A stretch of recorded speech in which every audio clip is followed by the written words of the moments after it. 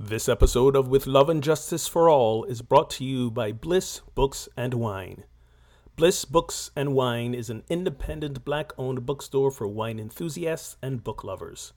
Listed as one of the Black-owned bookstores in America that amplify the best in literature by OprahDaily.com, Bliss Books and Wine is your go-to for all your favorite titles, including ebooks and audiobooks. And when we buy from Black-owned businesses, we are helping to create a world of racial equity.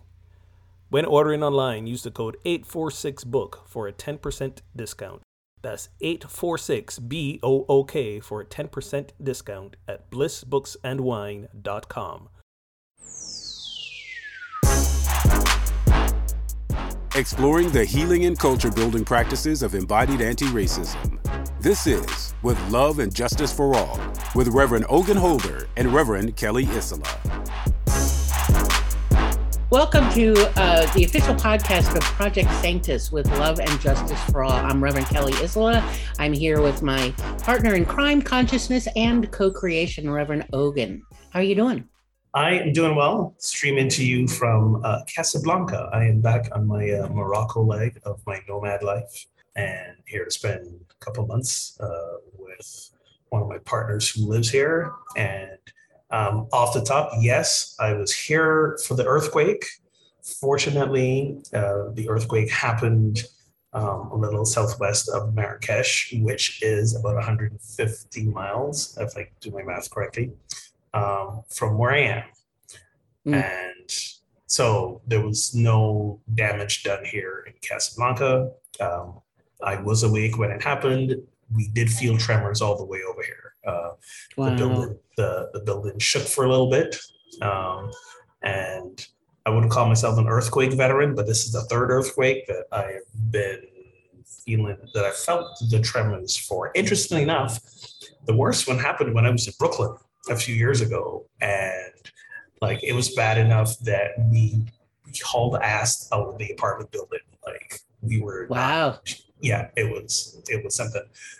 This one didn't feel so bad, and it lasted a few seconds, and nothing compared to what folks in Marrakesh and some of the outlying towns that way are experiencing. As we know, the death toll is well over 2,000 right now, and it's three. Oh, it hit 3? Oh, I've not been keeping up. Well, I don't blame you. Yeah. So it's been the king here announced 3 days national mourning. I think we're on day 3 right now. And it's, the mood in this normally loud, vibrant, crazy city is very subdued. As far away as it is, because people here have got folks they know in Marrakesh. Right. My partner has some friends and family. Fortunately, none of them have. All of them are okay. As far as she knows, she hasn't lost anyone. But some of her work colleagues have, and it's very surreal. And I got here Thursday. What was it? Friday night, Saturday night? Did this happen? I've lost track. It was Friday night. That this happened. So, or maybe it was Saturday night. I am sorry. I've only just gotten over the jet lag. Yeah. So, having trouble keeping up with the days now still, but it's a little surreal. It is a little surreal to be here when all this is going on. So, just holding. Yeah, and go ahead. They're not. The Moroccan government is not taking aid from other countries that are equipped to deal with this kind of disaster, and that's disconcerting. Not entirely. They have accepted help from a couple of individual countries, I think, that they're more closely allied with.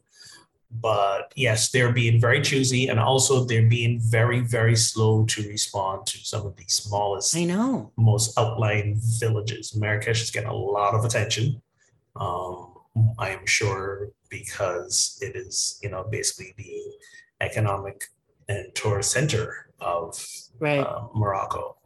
But the people who live there are no more important than those who live in the outlying villages. And some of those folks haven't seen any kind of relief effort yet.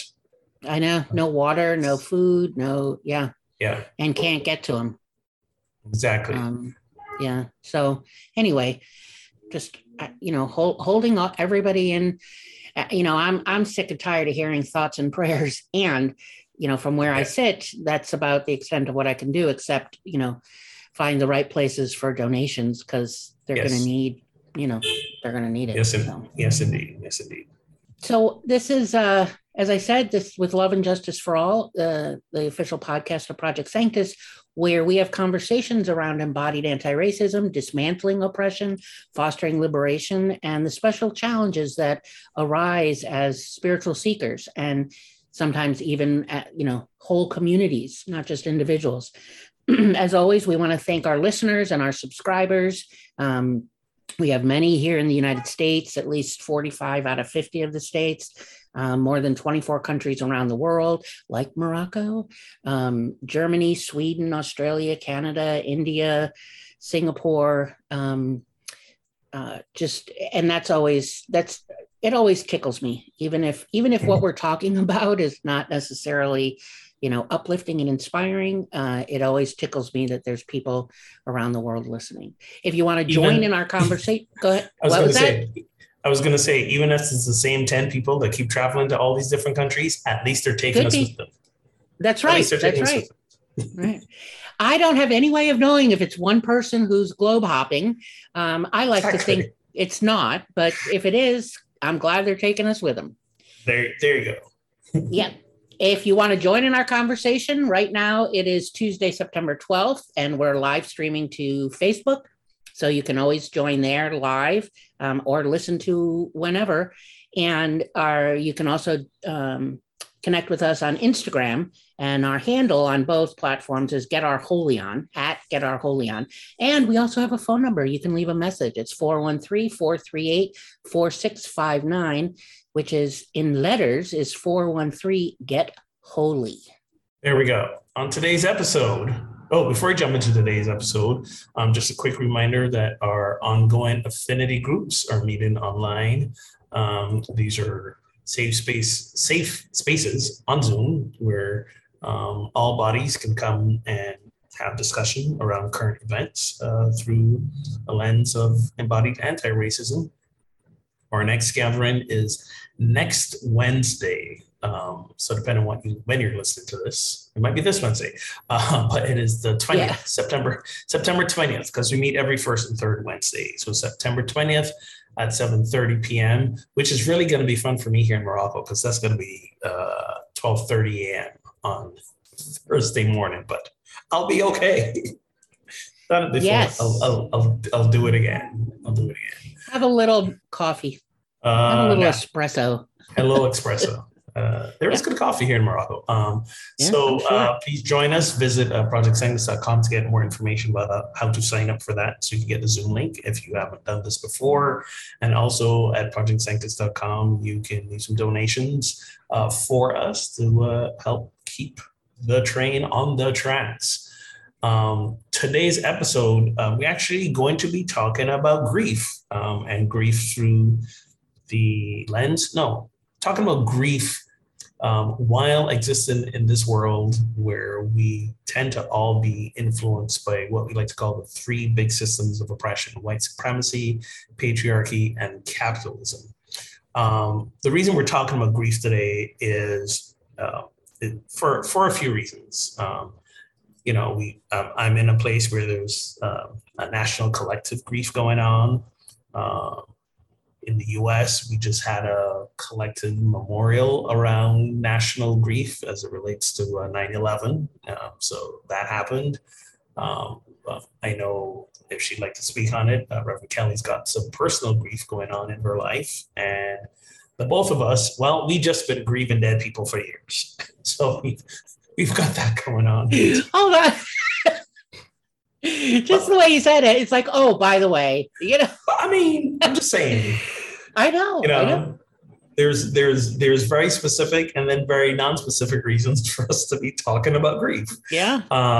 But as we do, grieving is a different experience depending on the extent to which any one of us, any one of you listening, are oppressed by one of these or all of three of these systems of oppression.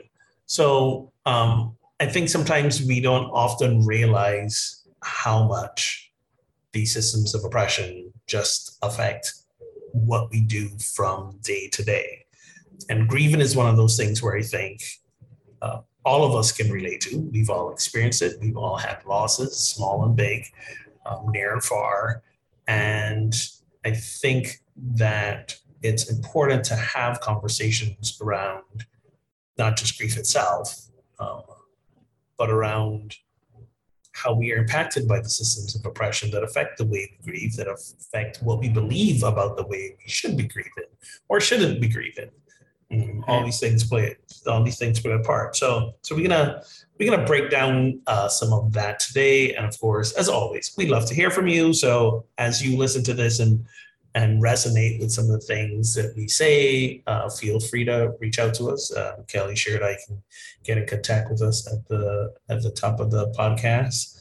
But also know you can email us. I'm Ogun at projectsanctus.com. She's Kelly at projectsanctus.com. And we would love to hear about your own experiences and how these things relate to you. Well, I was going to say, I wanted to start with the 9/11 because I think it's a good place to, in terms of grieving, but within those, patriarchy, capitalism, Sure. Within systems of oppression. Go ahead. Well, I was going to even take it a step back and just briefly touch on grief itself, because I think it might behoove at least you and I to share when we say grief. What are we thinking about, right? Because everybody seems to have this idea of what grief means, and maybe delineated from mourning and bereavement, and things like that. So I think for me, grief is that process whereby we come to an acceptance of our loss, an acceptance of who we are after the loss, and an acceptance of how we continue to live with that loss. And for me, the important word there is acceptance. That means acceptance of what arises emotionally, what comes up, what we're called to do differently, how we feel moment to moment. It's that's for me when I speak of grief. That's kind of the framework I'm coming from, and how we express all those things. So we express who we are post loss. How we express how we say. There's an interesting quote that I came across just today, and I put it on my web page because of all the things that I also do. Grief counselor is one of them, and it occurred to me today. This is funny. It occurred to me today that I assumed everybody knew that about me, and I didn't even have like a page on my own website around grief counseling. So I thought, maybe I should put that. Maybe I should add that. Don't make the assumption, right? Yeah. But this quote is interesting. It's by an author. Her name is Victoria Alexander, and she writes, and this is a line from one of the novels because she's a fiction writer. There are three needs of the griever: to find the words for the loss, to say the words aloud, and to know that the words have been heard. And when I read that, I was like, ooh, there are three needs of the griever: to find the words for the loss, to say the words aloud, and to know the words have been heard. And I'll say this about the quote. One, there are some things that we just can't articulate with words. And at the same time, I think finding the words for the loss is again how I come to that place of acceptance. I don't even say understand it, because there's some things about the losses that I've suffered that I can't begin to comprehend how, why, where, what, when. But for me to be able to at least have a place of even silent articulation or understanding is an important need, and continues to be an important me for me. And then to be able to speak that out into the world and to others, and then connect with others around the loss and around how I feel and how I have changed and how I have been defined by the loss. So I love this quote, and I think it speaks a lot to that. Well, I could say ditto. And it's interesting that you said grief, bereavement, and did you say lamenting? Mourning. Yeah. Yes. And it's interesting because they're actually not the same thing. And, no, they're not. And one of the things so if I take the word bereave, like bereavement, the root of the word means to take away. So, to be robbed, right? Mm-hmm. So bereaving, when the bereavement is in those moments when, this person has been taken away, or the job or the relationship, but I'm kind of staying in the place of people, death of people, because that's kind of where things are at for me right now. But there have been multiple times where I have this sense that that's just the best way to describe what I'm feeling in a moment, that Frank has been robbed. I can't, and it pisses me off when people go, well, he's still with you. Yeah, got it. But he's not here. He's not physically in front of me. I can't continue this relationship, this love, the way it's been. It has to transform. I don't have to, but it transforms into something else, into a different journey, right? And building a new relationship with the absence of the physical being. So there are these moments of bereavement where I've been robbed, something's been taken from me. And then, grief is more of I think for me, is this lifelong journey with that. And it's different every day. And sometimes it's very intense and sometimes it's not. Sometimes I'm very much at peace with the loss. Sometimes I'm not. When something really, really good happens, I get hooked, or when something really horrid happens, because I can't rush to my beloved and say, hey, and it's also, grief has a collective feel to it. Yes. I think bereavement, when you have, that being robbed or something taken from you is more personal, more individual. Yes. But grief is very collective, and mourning is for me, I know we can go to, Webster's dictionary, but mourning is the activity, like the outward manifestation of my grief, of my bereavement, of, the lamenting, which we don't do in white folks don't do lamenting.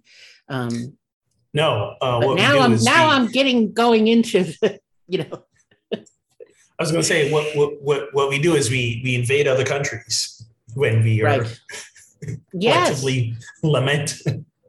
Well, that's very true. We work out, we project our stuff. Yes. Let me take over this colonize, right? This other group of people, this place. So then I'll feel better, which is just, ugh. That was your segue to 9/11, by the way. Yes, I got that. I actually could pick up on that. So what I wanted to say is about 9/11 is, which, yesterday was, honestly, I don't even, 22 years. And I think one of the things that I've come to understand, and that I've come to, that is one of these both and things, and it has, certainly has tension that lives within me, is that, that I don't want to take away from how horrific and heartbreaking that was and is, still for people. And yet, I think there also needs to be, the attention around how horrific and heartbreaking this legacy of slavery, right? That I think it's another kind of ground zero, where there is grieving and there are wounds and there is bereavement. And, how many millions of Americans have been, harassed and killed and incarcerated? It just, I beyond just, the events of 9/11. And I think it's in, within the context of our systems of oppression here in the U.S., it's time that we start acknowledging, the people of Arab and South Asian descent that have been, killed, that have been, hunted, that have been, ostracized and excluded, families that have been torn apart because of immigration policies, mass incarceration, all of the Black and Brown communities that have been targeted. It's this never, this never ending grief and death and loss that we don't, when is there, it's another 9/11, it's another ground zero. It's, what about the millions of indigenous people that, that we killed and take their land, and there's never a, that's another ground zero that we don't ever acknowledge. And it's because it's wrapped up in this, legacy of separation and supremacy and scarcity. So I don't know. I don't know that we don't acknowledge it. I think it's being acknowledged. I think where the real continual harm is that it's being acknowledged, but with almost like a shrug of like, well, that happened so long ago. Yeah. None of the people who are responsible for it are still around, so there's really nothing we can do about it, or should do about it. That was way in the past, and that, it's categorically not true that it was way in the past. Last episode, I think we talked about the March in Washington. We talked about the death of Emmett Till, which again didn't happen that long ago, right? Yeah. And it's not true to say that nothing can be done about it if people are willing to have honest, open conversations about what reparations can look like. It involves many things. We see a trickle of indigenous peoples having their land restored to them, but it's a trickle. We've seen a trickle of that happening with African Americans as well, Black folk in American lands, which is stolen from them. But again, just the trickle. And am I suggesting that we just give land back? Yeah. Yes. Yes. Actually, we are. Yes. Actually, we are. There's that in my home country of Barbados. I just read a story about there's a British organization made up of people who acknowledge their ancestors' role in the slave trade in Barbados and are working to establish organizations in Barbados to help with education and even in some cases, yes, give back parcels of land that are still owned by these British families hundreds of years later. So there's ways for that as well. But when we talk about collective grief under these systems of oppression, so like these are great examples where we have, all three of them, but I would say in this case, really white supremacy and capitalism saying to the collective grief of indigenous peoples and the descendants of African slaves. Too bad, so sad, but we maybe can't exploit your labor as much as we used to, but you sure as hell ain't getting the land back because that has value, right? So not acknowledging that the wounds, as you were saying, from the horrors that happened decades or even centuries ago, still play a part in the daily lives of peoples, or to not acknowledge the policies that are still in place that stems from those oppressive systems that not just hurt people, but kind of sort of kill people, right? So there's that aspect of it. I mean, think of how capitalism is set up so that, labor, at the root of capitalism is labor, exploitation of labor, Yeah. right? Which is why it is still a system of oppression. And generally those who are oppressed under capitalism are the poor, which generally tend to be people of color. Right. And that's not by accident. That's how the system was set up. And you have people who just grind and toil, and die early deaths as a result. So capitalism literally kills people. And then the people around them, it's like, depending on where you are and what job you have, you can't take enough time off to properly grieve and mourn your lost one, your loved one, because you got to get back to work in a hurry. You might be the sole breadwinner in your family, and so we are in this system that both kills us and then in many ways does not provide the space for us to really, for many of us, to truly grieve and allow Go ahead. We have, there's all these rituals and ceremonies to, in this case, to commemorate the memory of, almost 3,000 people that, were lost on 9/11. People gather at their firehouses, in churches, in parks, in many places to acknowledge, to commemorate their memory. And I don't want that to go away. My beef, I guess, is that we don't ever stop, and to remember the millions of indigenous lives that were sacrificed for the colonizer. There's no holiday that reflects how many Muslims were killed in the war on terror, the supposedly war on terror. And, the millions of, Arab and South Asian descent. There's just not. Yeah, and there won't be because that will, I guess, force the country to be to acknowledge its complicitness in those crimes. Yes. Yeah. Right. Yeah, I know. So that can't happen. I just wanted to call it out. Yeah. Yeah. Because it's how we remember it. If you think about it, the politics of memory and remembrance and commemorating is really told by people that benefit from it. So, I just want a broader audience to understand, expand the memory, right? Yeah. Let's see. Was there more 9/11 that you wanted to? No, I just wanted to because it it's the kind of thing that that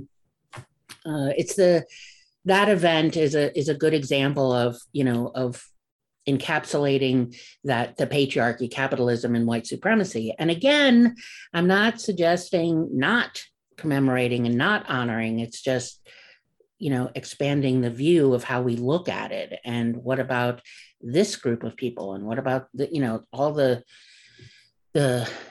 groups of people that we've colonized and oppressed and murdered and. So yes. And part of I think us not having truly a good handle on, as a collective nationally, around grieving and mourning, is what led to the retribution of invading the other countries. Yes. Yeah. We call it justice, but it really was retribution.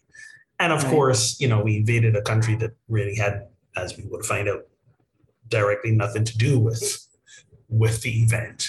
And thanks to the American war machine, many people made many billions of dollars from war. War is a very profitable enterprise. Yes, it is. Yes, it is. So when we speak about, again, connecting capitalism and our grief, it's been responsible in that way for many deaths, for many people having to be in that space of grief and loss. to line the pockets of many people. And I don't know that even at this point, as we look back, I don't know how many people would agree that, going to war with Iraq, invading Afghanistan was the right thing to do. Because where are we now with that, right? Right. And we're in an endless cycle of violence is what we're in. We are. And notably, we recently withdrew from Afghanistan and turned it back over to the Taliban. And that's been a whole mess. It was like all of that was for nothing. And when we are in, I think it's a cautionary tale for us as individuals when we in that place of deep hurt and woundedness, and we get stuck in our anger around it, then we don't make the best choices. And we seek blame, we seek vengeance, we seek retribution, and or we get stuck in the anger, which gets us stuck in life, gets us stuck from moving forward. And slowly, I think, anger is that poison that just affects everything. Yeah. It's poor choices. That reminds me of, speaking of that, I want to segue to that quote that I made a comment on recently. That's generated a lot of discussion among some Unity and New Thought folk. There was a quote from Unity's co-founder Charles Fillmore, and Reverend Kelly and I are ordained Unity ministers, and the quote was, "You can quickly be released from the prison of pain or grief if you will sing and praise and pray."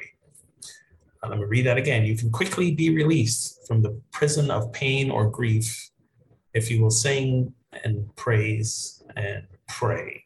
So the quote was posted without any real context, and I took umbrage to it. Really, I'm shocked. As I do.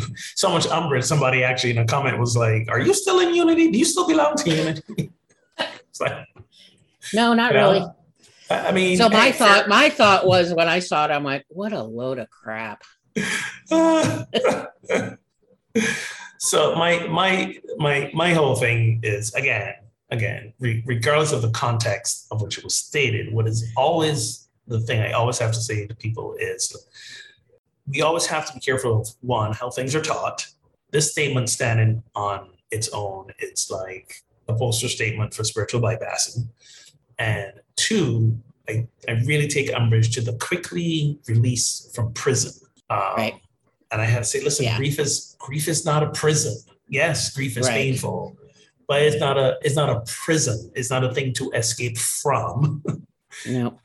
It is, I'll read what I wrote. It's a deeply emotional and at times painful process of navigating loss, and it can be a lengthy journey. And while we don't want to be stuck in the most debilitating periods of it, it can't be rushed. As it unfolds in its own time, often we need the help of others. Yes, we can experience moments, even seasons of joy and pleasure during our most intense times of grief, but that doesn't mean our grieving is done. Such as the both and complexity and nuance of healing from loss. And for the most part, my commentary on that quote got a lot of response. And I also spoke about the need to be able to not just take for granted everything the founders have said. Like we get to question, we get to criticize. If we don't, then we are becoming a cult. Not becoming. But listen, no, hang on. I'm still part of Unity, and I was able to comment and criticize and question and get a lot of support. And no one's taking away my Unity credential tomorrow, right? Or kicking me out of the movement. So we're not a cult. Whatever. I know. But listen, some of the responses were cult-like. I'll say that. Yes. There was some rushed defense to the quote. But yeah, we're not and I think when we look at sometimes, circle back to 9/11 again, the retribution, the sense of vengeance, I I think a lot of times those acts are meant to be an effort to release us from the pain, to say like, we're doing something about this.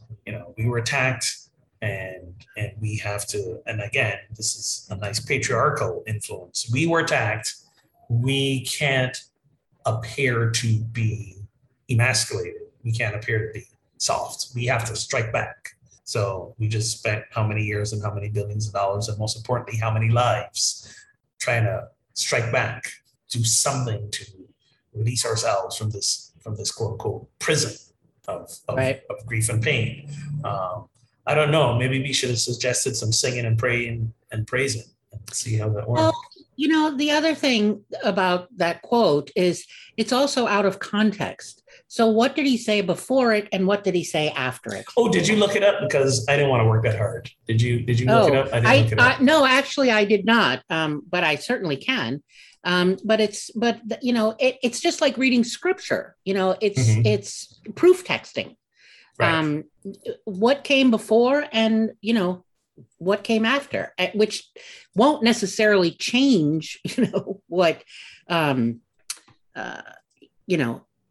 that it's spiritual bypassing. But if it's taken in it could be taken in a context of, when I can get stuck in challenge, and I can get stuck, that I can take a moment and sing, just to unstuck the energy, not to get away from, not to spiritual bypass, but to move the energy through the body.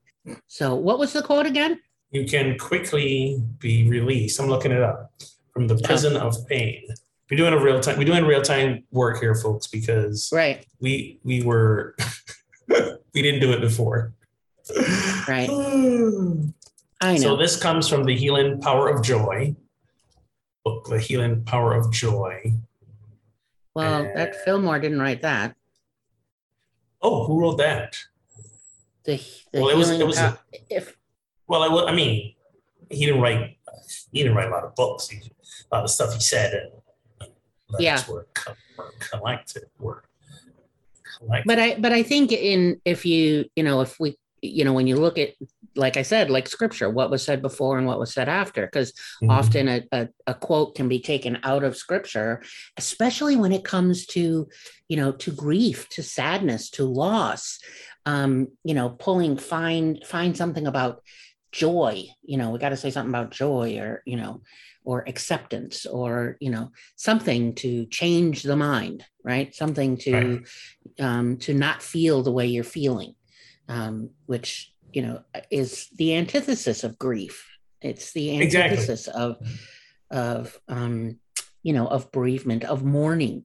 So so that's what comes to mind when, and it happens a lot when people make these little memes of quotes, there's not a context for it. And what, so you think you understand what the person said, and so, which actually the irony of that is, if I come back to your other quote of, there aren't words, and then finding the words, and then, was I heard that a similar kind of thing, like if I don't have words for my grief or what's happening around me, I think we too often, and this would be a spiritual bypassing or uncomfortable. This would fall under the umbrella of white body supremacy cultural norms. Like, I need to say something or do something to get you out of what you're feeling, to get you out of, to make you feel better, to that right to comfort. And very often it's, I'm the one that's not comfortable with your grief. So I got to find something to change it all. And this erroneous belief that if I'm feeling pain, I must be thinking something, or something's amiss, rather than opening to the idea that everything's welcome at the table, which, brings me to, that idea of mourning, when I look at white folks and I look at people of color, there's very different ways of mourning. It's almost like white folks haven't given themselves permission to lament, to really mourn, to like wail, wailing and grieving and physically, expressing, like just, whether it's with Well, guttural I mean, expressions or song. we have to remain civilized and observe decorum, right? Yes. Yeah. That's a thing that's been, and it's interesting because, again, little segue here. We see decorum being weaponized in places like a lot of state Yes. houses right now, right? Yeah. We're the Justins again, the Tennessee State Yes. Courthouse, Yep. whereby the rules of decorum are being used to silence them. But this idea of not being emotionally expressive, not given into the emotions, has often been used as like this benchmark, this border, what's the word, distinguishing between the civilized and the savage, right? The savage gives into their emotions. And, right. The indigenous people, the African slaves, they gave into their emotions, and they're these people. They don't have the intellect to maintain themselves in a proper way, in a proper fashion, and that gets passed down. Yeah. It's and also internalized, because it's fascinating going to a funeral in Barbados, for example. Barbados was a British colony for I don't know how long. So you go to, well, I do know how long. I can look that up. We got independence in 1966, but it's been a while. It was a while. But to go to a funeral in Barbados is kind of this like hybrid of decorum and expressiveness. So I remember when like my grandmother died, and my grandfather as well. We had two services for each of them. The first one was at their family neighborhood church, the village church, which was small, and there was singing, and like people are beating tambourines and the band's going, and it's just like, yes, people are crying, and, but mostly it was just like this joyful acknowledgement of celebration life. And then we go to the parish church where the graveyard is, which is an Anglican church, which is, and there's a lot of formality and some pomp and circumstance and decorum. We're all suddenly quiet and reserved as we sing hymns out of the hymnal and read Bible passages, and there's an order of service and all these things. Yeah. Then we go to the gravesite, and as the coffin is being lowered, wailing is coming back, and so it was a very bizarre journey of like, seeing where the influence, the indigenous influence and the colonial influence are kind of meeting each other head to head in this place. And, we've come to a place where we don't know any different right now, because it's all we've known, right? Yeah. The hybrid of these two things. And yes, folks in indigenous communities are now beginning to, and when I say indigenous, I guess I should say original, looking back to what did our ancestors do? How did our ancestors honor life and death? How did our ancestors celebrate life and death and mourning and grief and bereavement, and to reinstitute some of those practices, and slowly, come away from the colonial mindset of decorum and what's the word? Confinement, almost. Yeah, and manners. And yes. Well, how often do how often are we around someone who, is you're in a conversation or in whatever kind of experience, and they're starting to get emotional, and you could see the tears are kind of welling up in their eyes, and the first words out of their mouth is sorry. Yeah. Sorry for, and I'm like, it's such a, it's a whiteness thing, like to apologize for. Yeah. And it's also a patriarchy thing. Yes. Especially with men, because we are not supposed to be the ones who cry. We are still we've internalized the men don't cry thing. We have Right. to be strong. We have to be, we got to be the rock. And if we're crying in public, that means we're getting too emotional. Like you Well, women who cry at the drop of a hat and get all hysterical right. about stuff. Right. That's exactly what I was going to say. Damned if you're a man, damned if you're a woman, and anything Exactly. in between. It's just not Exactly. okay, which is crap. Exactly. Right. So that's the patriarchy's influence on, and I'm looking at how we grieve. And, if there's any place of come in my grief journey, is that I no longer try to try to squash my tears when they start to arise. I don't care where I am. If I gotta cry, I'd be crying. Right. And it's the thing. You've heard me talk about, especially those few early years after Jennifer died in 2015, about crying at the gym, right? Because weightlifting really was that embodied exercise that got me down into my body.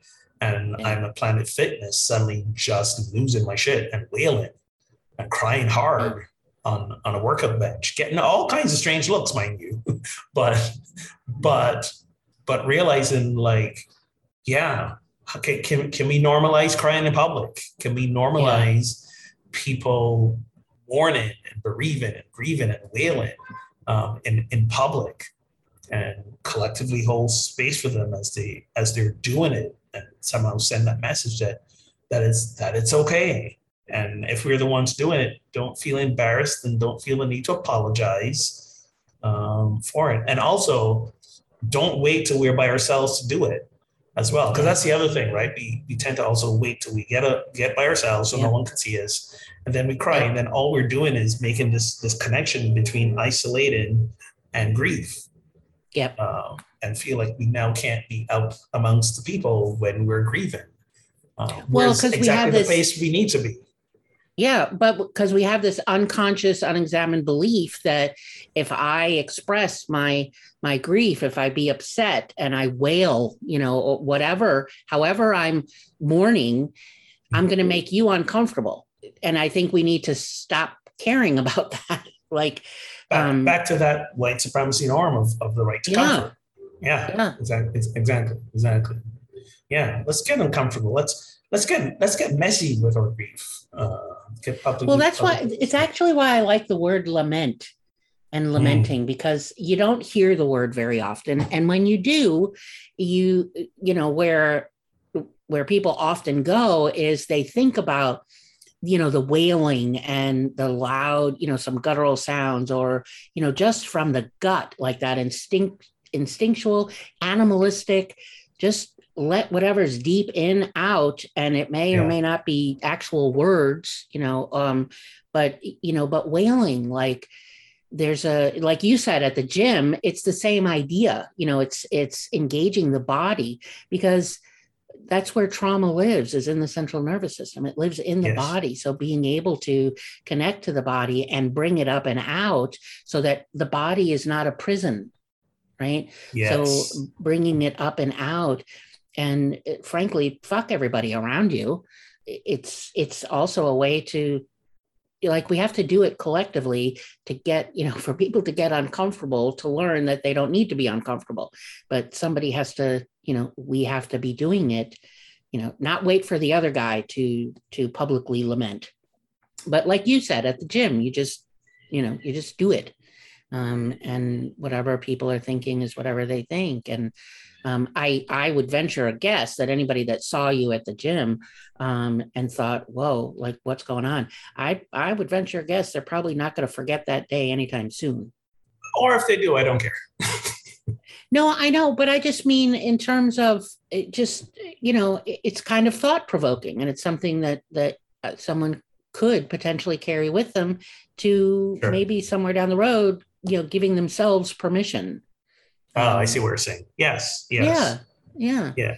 So what you're saying is by me making an emotional public mess of myself, I was an inspiration. Thank you.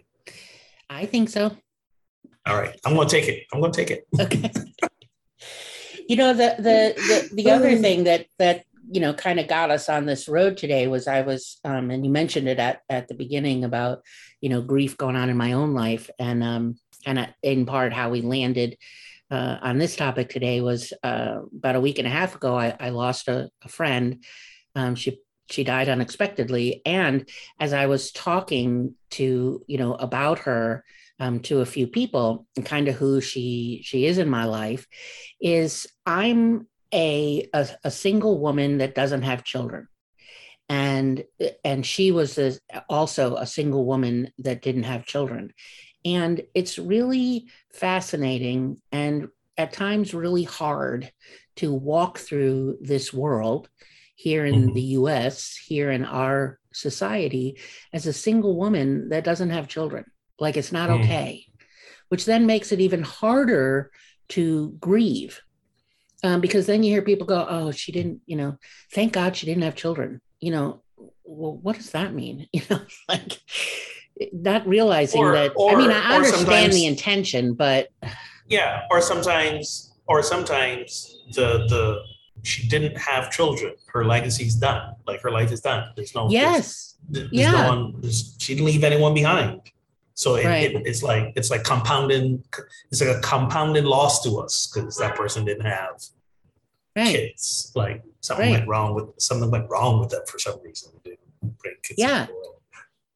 And I don't know that people think about it, or pay attention to.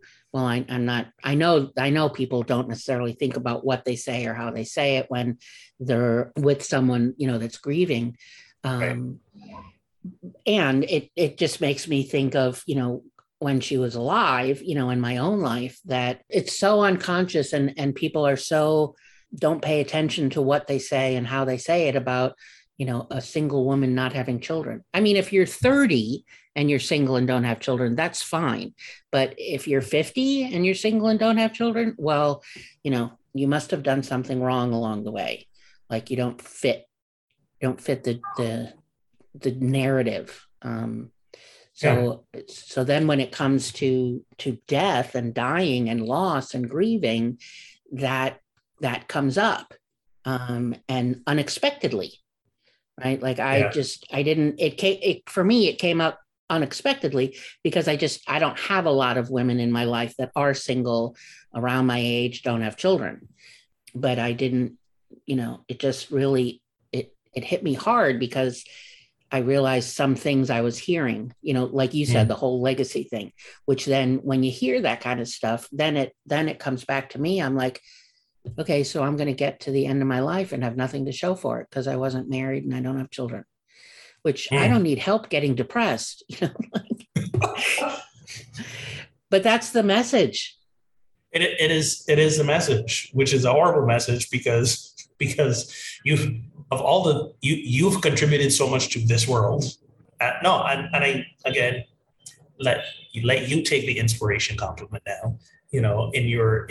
In your teaching, your writing, your speaking, like all the things that you've done to imply that the only reason that a woman again is of that comment is as a woman your only value is popping out children and tip of the hat to patriarchy again doing its thing. And then also how it shows up again is like, let's say you had children, especially if they were younger children, and that expectancy that in the midst of your grief, your bereavement, your mourning, you still do all the things. Right? Yes. Yeah, you're still expected to. Yeah. Exactly. So there's that too as well. So, damned if you do, damned if you don't. By the way, I finally just saw the Barbie movie. Oh. I just finally did. Took a while. But I finally just saw the Barbie movie, and there's a little speech by monologue. Is that the right word? By America Ferrera when she talks about it's impossible to be a woman, right? Yeah. And I remember when the Barbie movie first came out, and people were watching that first week, and like how many women on social media were like, when I heard this, I was in tears and how this just like hit hit home. So it was, yeah, again, none of the hats of patriarchy for that. So I guess the invitation we have for you this week is first, don't be in a hurry to run away from grief. Embrace the journey that it takes you on. But as you're on this journey, can you be mindful of how these systems of oppression are influencing your grief journey, well, any journey in your life, really. You're speaking specifically around grief today, and notice the way it shows up, because then how we begin to shift the culture from supremacy, patriarchy, capitalistic culture is by grieving differently, grieving authentically, grieving in a raw way, crying loud in public. Don't be in a rush to go back to work. Or if you know, I know some people don't have that luxury or that privilege to go, I need more time off. You know, and if you don't, then really consider making a big fuss about it at your job to go like, this is intolerable. Draw attention and noise to it.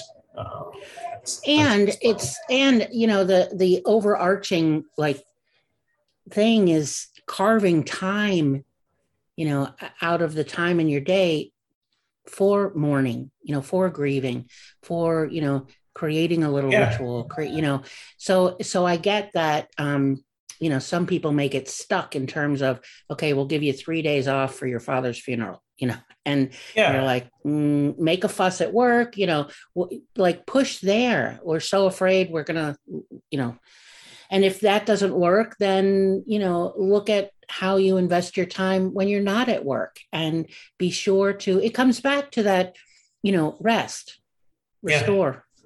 Yeah. A year after a profound loss, and there's a resurgence of grief, as happens with anniversaries.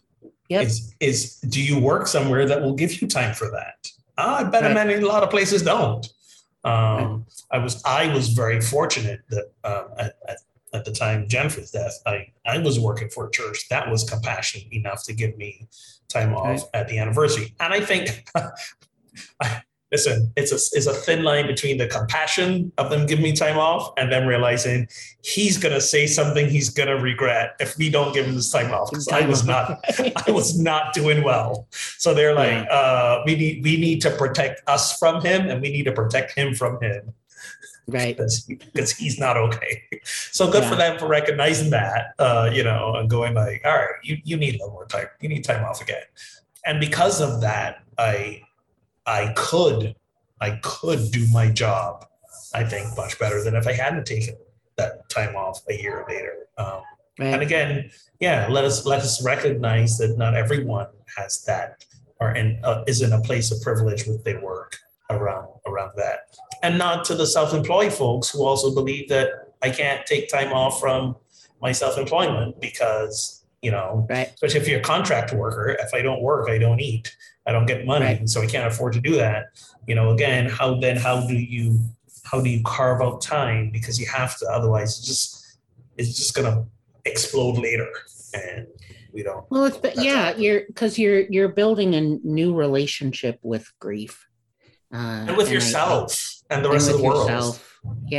And have to be willing to let go of how you've done things, and pay attention to what you say, and you know, how you say it when you're talking about yourself, as if there's, you know, like just yesterday, I heard a woman who, you know, her husband died 3 months ago, and I can hear her saying things, you know, and this is going on, and still this, and I'm looking forward to when, you know, and it was just some of the phrases. I'm like, there's no destination here, and there's no time frame, you know. I refer to it as, you know, healing at the speed of Kelly. So, there's no time frame. Yeah. There is no time frame, but we do have a time frame for this podcast. We can't keep talking without end. We do need to wrap up. We could, but I don't think it would. We could, but I don't think it would go over well. No, it wouldn't. Plus, I just realized it's 7 o'clock here in Morocco, and I haven't had dinner yet. Because in my brain, I'm thinking Oh, it's afternoon because we record our podcast usually in the afternoon. No, it's not. No. Well, it's a little after 1:00 here, and I haven't had lunch. So yeah. This whole time difference thing. When you get past when you get past a 2-hour time difference, it really does a number on you, right? Yeah. And I'm usually on the East Coast, and now I'm 5 hours ahead of East Coast, 6 hours ahead from where you are. My whole day is just all messed up. You'll get there. No worries. The line. I've been waking up, texting people. I'm like, why are they not getting back to me? It's been like 3 hours. Oh, that's right. They're still sleeping. Yep. It takes a minute.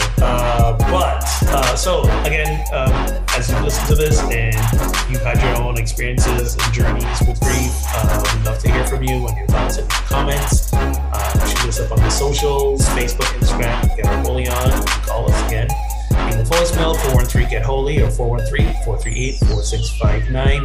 Tell your friends about the podcast in this episode. If you've got some friends who are on the grief journey, they can find us on all the podcast platforms, or if they don't know what a podcast is, on the old school interwebs at withloveandjusticeforall.podbean.com. So until we meet again. Let's get our Holy on.